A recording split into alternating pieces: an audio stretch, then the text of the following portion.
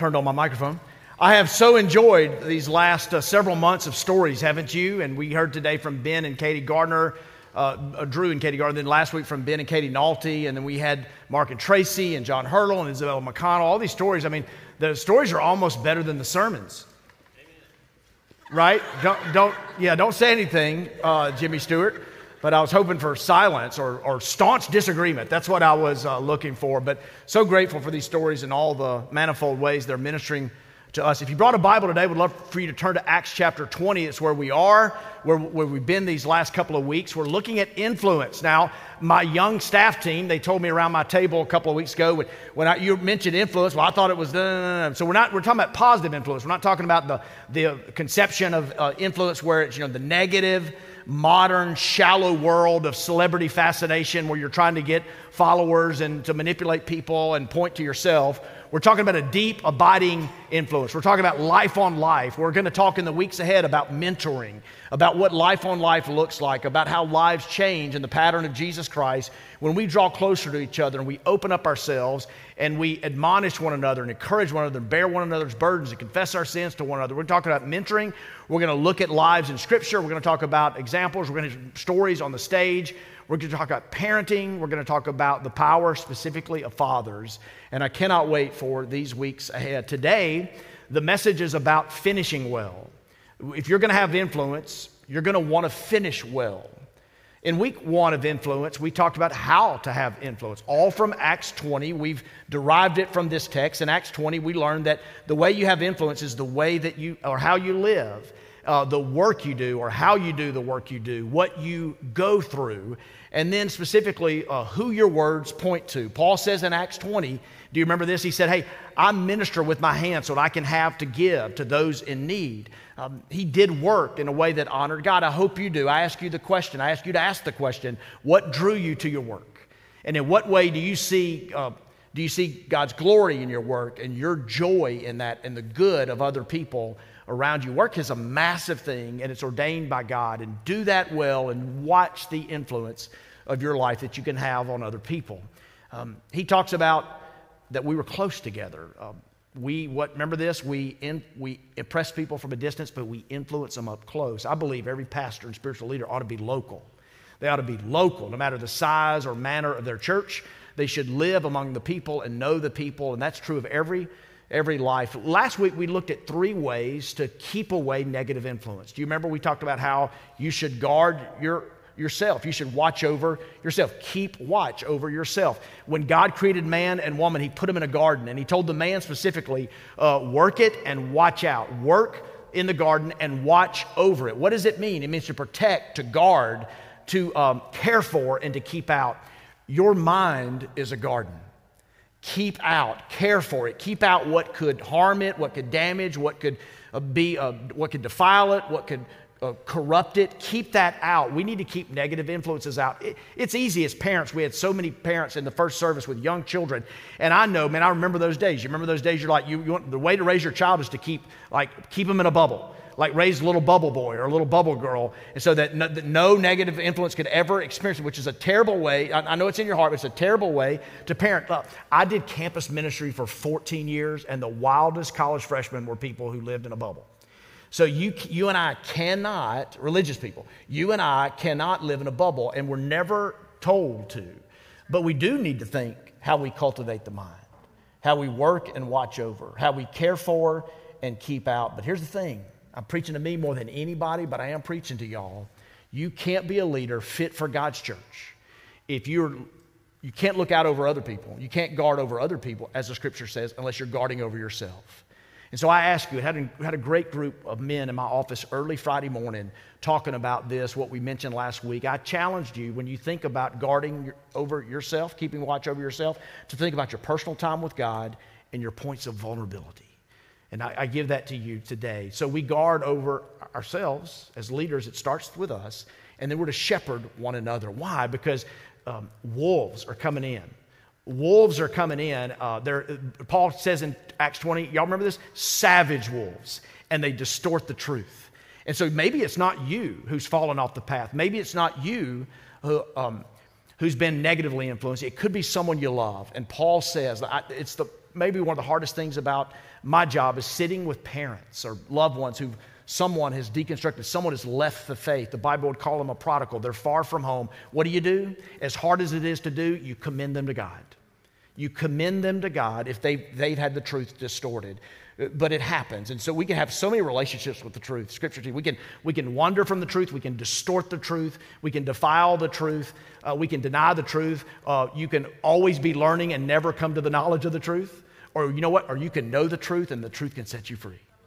And if this truth, if you're not getting it here, find somewhere you can get it. But look, if you're learning Jesus' truth, it's setting you free. And I'm just telling you, not a perfect world, not a rosy picture, but man, truth that I know in Jesus sets me free. I don't have to run. I don't have to hide. I don't have to prove myself. I try to sometimes, but that's my sin. But look, the gospel, the truth of the gospel is so freeing. And I ain't even started preaching yet. Now we're going to start with Acts chapter 20. Y'all ready? How to finish the race. And now I am on my way to Jerusalem, compelled by the Spirit, not knowing what I will encounter there, except that in every town the Holy Spirit warns me that chains and afflictions are waiting me. But I consider my life of no value to myself. My purpose is to finish my course and the ministry I received from the Lord Jesus to testify to the gospel of grace. Paul says in this version that I've been preaching from lately is my purpose is to finish my course. Now, what does he mean? Course there doesn't mean an academic course. It certainly doesn't mean a golf course because those didn't exist back then. But what he does mean is a racing course. He means a running course. And they were big back then. Track and field, I don't know, I got some of our guys and gals here today, some in the earlier service. Track and field is a big deal. What's big now? Is track and field big? What's big? What's the biggest thing going on now? Y'all know? You want to get this answer right if you're going to hang out in pop culture. Anybody know? Y'all know? NFL, there's nothing bigger than the NFL. Then you bring Taylor Swift into the picture. There is nothing. I mean, if Taylor Swift dated a guy in track and field, can you imagine how big track and field would be today? But hear me now. I want you to get this right in history. Track and field was a big deal. And at this time, at the time of the writing of Acts 20, this was the precursor to the Olympic Games. The Olympic Games didn't exist, but they almost existed. Like what was happening in track and field and some of these other sports, especially track and field, was setting the course for what was about to come. So track and field, a very, very big deal. And what's he saying? He's saying, let me change translations to you and put it this way. He's saying, my only aim is to finish the race. My only aim is to finish the race. Now I want to share something I believe God wants me to tell you today. It's the truth. It's not going to sound like the truth when I first say it, but it's the truth. I am an award-winning athlete. I have some things to show for it. I just happen to bring. I know you don't believe me, but I have several medals that I have been awarded through the years. If you want to come up later and see, they have my name on them and everything, a certificate of authenticity. But these medals, I do want to be honest with you though, these medals, they don't say champion. They don't say first place finish or second place finish or third place finish or 32nd finisher. But here's what they do say. All of them say finisher. They all say finish. Running, by the way, is the perfect sport for me.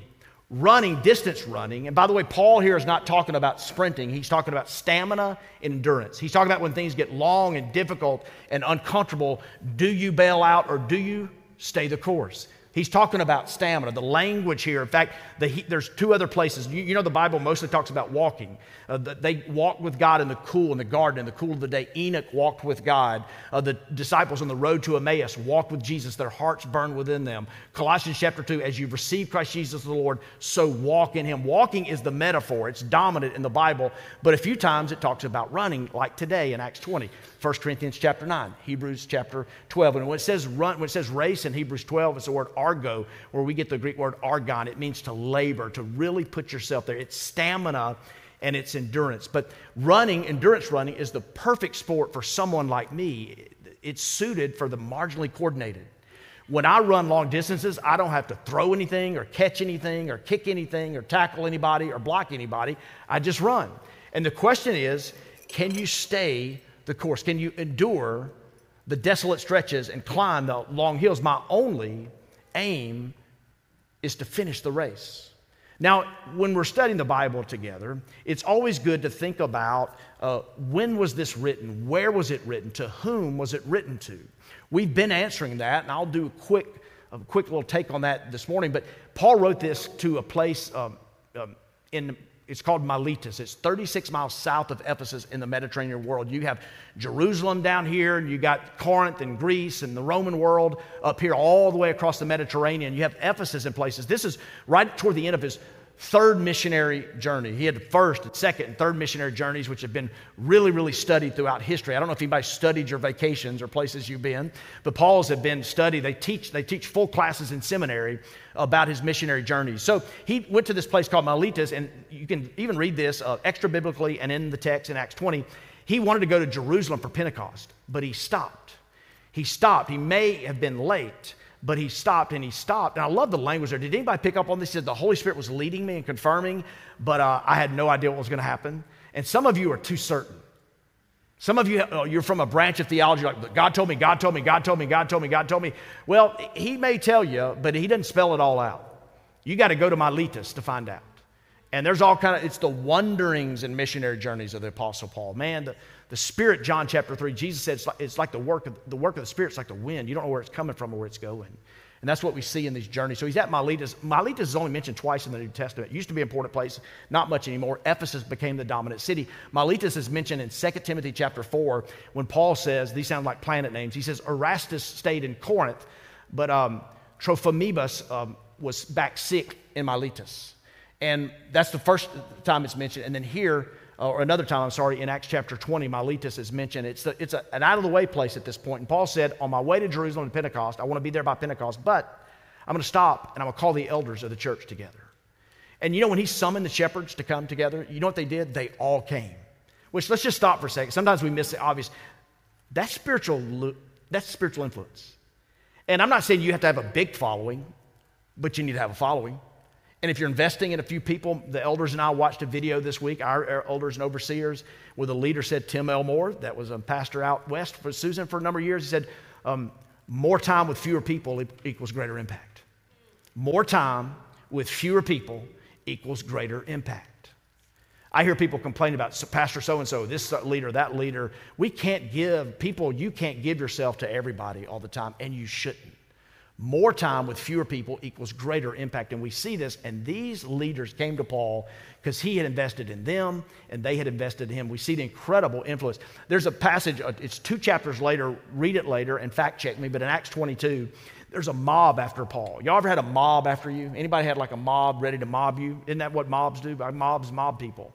And they were about to mob him, and it says in Acts 22 that Paul spoke Aramaic to them, and they went quiet. That's a cool thing to do to a mob. I'd call like German shepherds and police dogs and water hoses and calm the mob. If a mob came after me, never had a mob, hope to never have a mob. But Paul had this influence. But you know, what languages did Paul speak, by the way? I don't know the full answer to that, but I know he spoke Hebrew. That was his native tongue. He also spoke Greek, which was the travel tongue of the Roman world, and he spoke Aramaic, which is the Hebrew dialect used mostly in Jerusalem and surrounding areas. So Paul's a brilliant man, and by the way, if you're smart and know your stuff, you're going to have influence on people. If you're a highly intelligent person, leverage that for the kingdom. Be careful of pride, but leverage that for the kingdom. So here's Paul with his great influence. He quietened a mob, and when he called the church leaders of the church, they came. They all came. That's influence. You know you're influencing people if you invite them over and they come. And so our church is full of, this is not condescending, but little shepherds. Where you're shepherding people. If you're a group leader, you're shepherding 4 to 8 to 10 people. And the goal of that, okay, I'm not stating the obvious, is to love and influence and teach and be with and spend time with so that when you call them, they come over. And we see this here. We see it in Paul. And I love the end of Acts 20. I don't read it, but I'm going to loosely quote it. At the very end of Acts 20, they grieved. Do you know why they grieved? Because they would never see his face again. They prayed and they wept and they fell on the beach. And I love this. I was reading it again afresh this week, and it says that they followed him to the ship. Like when they followed him, and I love that because I remember 29 years ago when I was in love with a brunette from out west. We dated long distance. We couldn't wait to see each other. And when we would see each other, we would pour ourselves into this relationship. And I was thinking, man, I might marry this girl. And it was intense when we were leaving. That's back in the days we would say goodbye. We would hug each other, and Susan would cry, and I would stay solid. But you know what we do? This was before 2001, 9/11. Depending on who was flying where, but we would follow each other. You could almost walk on the plane. So the public was watching us, just hugging and crying and on each other. Goodbye, I'll see you in 3 weeks.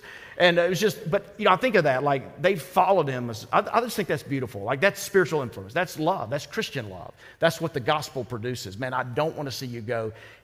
And if this is the last time, it hurts so bad. Yeah. All right, let me roll. When we think of finishing well, this is where we get it wrong. Finishing well is a cliche. And here's the problem with cliches. They're often true or partly true, but we're dulled by the meaning. Finishing well. I want to finish well. Did you read that book about finishing well? And Henry Cloud wrote a book, Finishing Well. Andy Stanley preached something for 7 years. No. But here's the thing about finishing well. We think it's like older people, 65, 75, and there's the finish line. But here's finishing well. Finishing well is the young person. Finishing well is the high school or college student. Finishing well is the 20s or 30s. 20s is when you're in your 40s. And it's not the finish line, it's the middle miles where you can't see the finish line. It's the desolate stretches. It's the hard things. Listen, this sermon, if you're going to finish well, you need to run well. If you're going to finish well, you need to run well. So I'm going to have this conversation from Acts 20 is for everybody, but I would say it's not for the old folks as much as it is for the young folks, which sounds counterintuitive. I want to give you from running, the world of running, and all my athletic achievements. I want to give you 4 metaphors for running that I think help us understand this and will help us finish well. The first are the hills. If you run or have run, it's the hills that can knock you out. It's the hills that can get the best of you. And I'm going to show you a picture of a hill that for years and years and years, miles and miles and miles and miles of running, it would get the best of me. Sometimes I couldn't make it. I questioned my sanity. I could feel my legs. I could feel my lungs. I would want to tap out. Most of the time, I made it up the hill. Okay, you ready for the hill? It's impressive. Here we go. Here's the picture of that hill. Yeah, they laughed louder in the first service. It was humiliating. This is the hill, and this hill got me. But it wasn't this hill that really got me. Let me show you the next picture. The inclines are not steep, are they? But it's just hill after hill after hill. So the conclusion I want to share with you today, as I did the first service, it's not the hill you were on that gets you. It's not the hill that you're on that gets you. We tell stories of, I crashed at mile 18. It wasn't mile 18. I mean, that's where you crash. But it wasn't mile 18 that got you. It was the hill after the hill after the hill that gets you. If you're fatigued today, let me say this. If you're in peril of not finishing well, hills are normal. Hills knock out runners. Hills are normal for all of us. Your hill, if you're a student, it's exams, it's the pressure you feel. If it's work, it's the fourth quarter sales report, it's the pressure, it's the business, it's the downturn, it's the fluctuating market. If you're a stay-at-home mom, it's the 2-year-old who's a heck of a negotiator at nap time. If it's an x-ray and you wonder if it's a sprain or a break, it's the person who wrecked into your car and you got to go to the body shop and jump through hoops with insurance and get the loaner vehicle and all that stuff. They're going to tell you that your car is total because all cars are total. Minor fender benders are total. What's happening today is corruption, but I'm not preaching on that. Anyway, that happened to a friend of mine and it makes me curious. Let me say a quick word to the chronically overcommitted. It's easy. This is my pastor's heart. And I've been close to burning out myself. It's easy for you to look at an opportunity that someone presents to you. And what you do is this. You look at the elevation of a hill and you say, I think I can take that hill. But the better question is, what hills have I already committed myself to lately? Oh yeah, you could probably take that hill, but not if you got that hill, and that hill, and that hill, and that hill. You could do that if you don't have many other hills. So that's just a word to the chronically overcommitted. And if you hear and heed that, you could stop an ulcer. You could save a marriage. That's a big deal. So the second metaphor, beyond the hill, is the pace. When I went through my first midlife crisis, I started running long distances with some friends. In fact, a couple of them were here at the first service laughing at me. They know I'm telling the truth here or embellishing it to some extent, the hard part of it. But I was running with guys who quite literally were like chiseled Greek gods. They would take off their shirt and just impress the crowd. And I would take off my shirt at the time and remind people of like E.T. Just a kind of a tough situation. But I would, you know what I did? I would run with these guys. I would run with these guys. And when we did these marathons together, we did 6 marathons together. Actually 7, I didn't finish one. I ended up in a hospital. Yeah. But I tried to run a different pace. I tried to run with them. They were younger, lighter, faster than I was. They were all those things, and I was trying to run something that I couldn't run. You need to run your pace. That's very important. If you're at a race, no matter the distance, it's better if it's a marathon, but if you're at you're at a race and you talk to someone at the starting line, and let's just say, you introduce yourself to someone and you go, hey, what do you want to run today? What's your goal? And they say 3:45. I want to go 26.2 miles in 3 hours and 45 minutes. Then and I'm sure they know, they've got to run at an 8:35 pace. Every mile has to be, if they run an 8:40, they got to run an 8:25, you know the math. So they got to do this. But if you ask that same person, okay, so you want to run a 3:45, you got to run a 8:30 pace, then you ask them, which is kind of weird and creepy, but you say, hey, could you run a 7-minute mile? They're going to say, yeah, I could run a 7-minute mile. Then if you say to them, can you run 2 7-minute miles? They're going to say, yeah. If you ask them if they can run, I'm looking at a Boston marathoner over here, a woman, a neighbor of mine. But if you ask them if they can run a third 7-minute mile, they may go, okay, I'm not sure. And if you say to them, if you can run a 7-minute mile, you should run the whole thing, a 7-minute mile.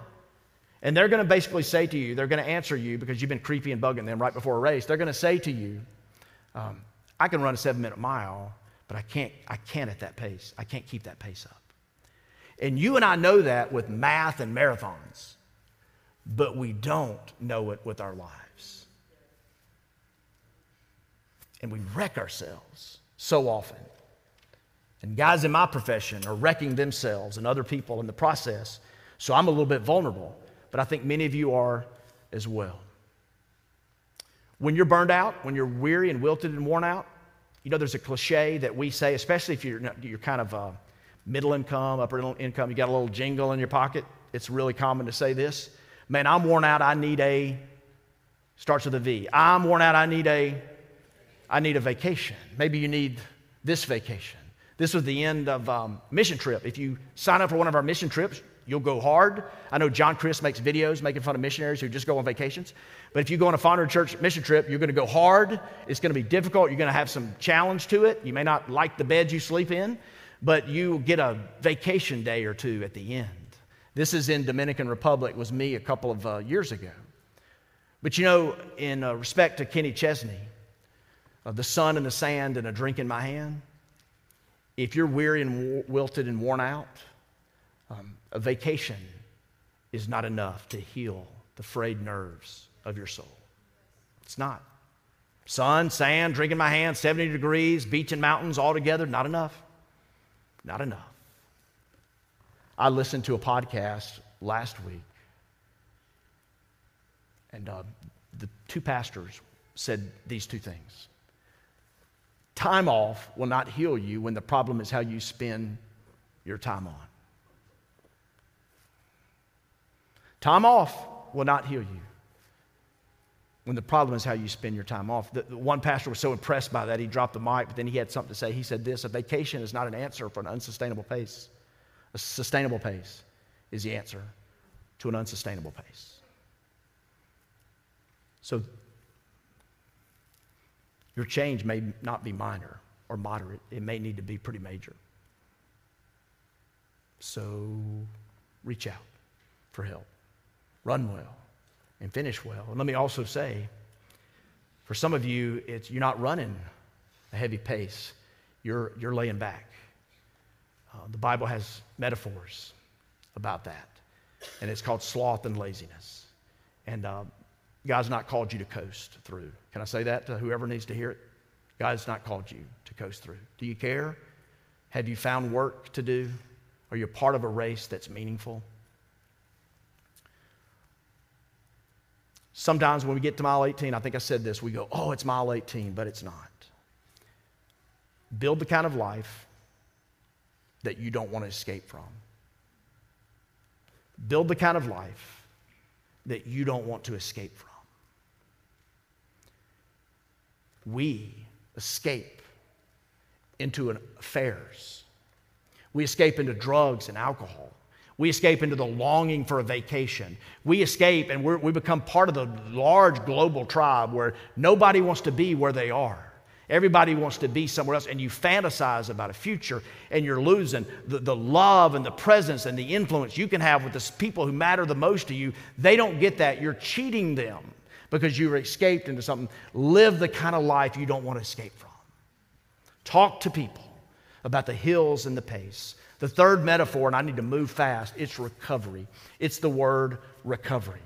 If you go to a race and you enter the race, you'll go probably the day of or the day before. Usually it's the day before at these big event marathons, and you'll go to a packet pickup. Some of you know what I'm talking about. You go to the packet pickup, and in that packet, you'll get a T-shirt, you'll get your bib number, you'll get another little thing with magazines and advertisements and promotional material talking about the next race.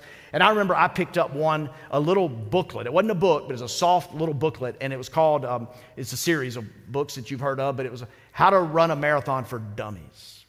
And you know the first chapter, oddly enough, you know what the first chapter is? It's on recovery. Isn't that weird? First of all, don't read that book the day before the marathon. You're already messed up. But the first chapter is on recovery, which I thought was stupid, and then I'm like, genius. So when you recover, somebody needs to hear this. Here's what you do to recover after a race. When I was in Fargo, North Dakota, I ended up on the sidewalk convulsing. They took me to the hospital in an ambulance. But most other times, I finish, drink, eat, stretch, change, ice, walk. You know what I want to do? I'm going to get a Diet Coke, which isn't good for you, and I just fall in the grass in my wet clothes and just lay there, looking for attention and ready to post my time on social media if it was good. But I don't want to recover. And listen to me. There are things that you don't want to do that are healthy for you to do, but you don't want to do them. You know what runners can do? Those people that were on the ground probably just did something heroic, but they do these things as they're taught, as the doctors and scientists. They cut their recovery time in half. In half. So here's what I want to say to you. Resting is not a passive activity.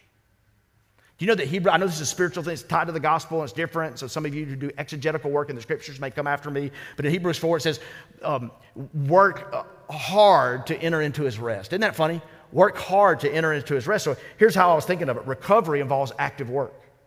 You can't just lie in the grass in your wet clothes. Rest, finding rest, and some of you need it, it asks something of you. Are you willing to do that? What restores you? What restores you? For some of you, it's painting or drawing or canoeing. For me, it's axe throwing. Not really. Just thought I'd be random. I've never thrown an axe. I think I'd be bad at it. Do you know what restores you?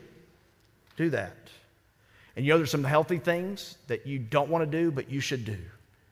And you can recover better from that. You know what we want to do? We want the modern world, especially if you make $30,000 more a year. I mean, you want to melt into a couch and watch 36 hours of Netflix. And you get caught in a YouTube rabbit hole. Why? Because they'll say something to you like TV heartthrobs of the 90s. What do they look like now? It will surprise you. And you know what? I got to find out what they look like because they throbbed my heart in the 90s. Now he looks like that. Now she looks like that. I look better than my heartthrobs of the 90s. No comments. Who's richer, Serena or Venus Williams? I just need to know. And if you're not careful, but this is a serious thing, though. I read a quote when I was a kid in the 70s, and I remember it today. How tripping is that? The guy writes this. It's all about TV back then. It's kind of all we had. He said, television watching, just as it refreshes a man who is weary, so it wearies a man who's refreshed. So if it's the rabbit hole of YouTube or the 36 hours of binging when you melt into the couch, what you think is restoring you is not restoring you. So find something that restores you. Throw some axes, hang out with some people, sail, whatever you do. Whatever restores you is different than what might restore me. But find that and pursue that. That other thing, it can refresh a man who's weary, but if you hang at it too long, it's going to weary a man, woman who's refreshed. The final thing, as Lauren and the team come up, is grace. The final metaphor, we've talked about hills, we've talked about pace, we've talked about recovery, but now we end with this. What kind of race was Paul running? We should probably ask that. Verse 24, we read it, let's do it one more time. Acts 20:24, he says this, but I consider my life of no value to myself. That's a funny statement if you're really into self-care, which, by the way, can I just say, the pendulum is swinging in the wrong direction. No one's going to be at your funeral and go, hey, so-and-so was just so much about self-care. They cared for themselves. Woo, woo. We couldn't count on them. Church couldn't count on them. They never really served the world, but boy, they got that self-care right. So let's just gather around the casket and thank God for self-care. I wouldn't say that if I hadn't said what I just said about recovery, right? You with me? Listen to the whole sermon. It's almost over. My purpose is to finish my course in the ministry I received from the Lord, Jesus, to testify to the gospel of God's what? Grace. Of His grace. 2 Corinthians chapter 11. 5 times I've received 39 lashes. 3 times I was shipwrecked. I know cold and hunger. Then he starts sounding like Dr. Seuss in a negative way. I danger from rivers and danger from robbers and danger from countrymen and danger from my enemies and danger in the city and danger in wilderness, on and on and on. These were the things. And he said the greatest care of all was caring for all the churches. And Paul saw so much brokenness. His own heart was wretched before Jesus got a hold of him. And here, listen, I've had late night conversations with people lately who are in despair. And they're only seeing the brokenness of this world. And we never deny, look at me, we never deny the brokenness of this world. But the beauty of God's grace is greater. The beauty of God's grace is greater than the brokenness of this world. So I want to ask you today as we close to think about finishing well, to think about the race that you're running. And it's different for us. But I hope your race, central to it, is testifying to the grace of God. My prayer is that God gives you a fresh vision of His goodness. Would you stand with me? And as you do, I want to remind you what the psalmist, you don't even have to be a Christian, know what the 23rd Psalm says. And he says, your goodness and your mercy will follow me all the days of my life. If the enemy's worked you over and life is beating you up, I know you could be skeptical, but I hope these words could penetrate to you. God's grace is greater than anything you're going through. And the beauty He's given you, open your eyes, get a fresh vision for what He's doing. Hills, pace, recovery, above all, far and away, the most important thing is God's grace. Father, bless this time of prayer, an invitation. Work among your people. It's just a few minutes, but it can be important as we orient ourselves to you. In Jesus we pray. Amen.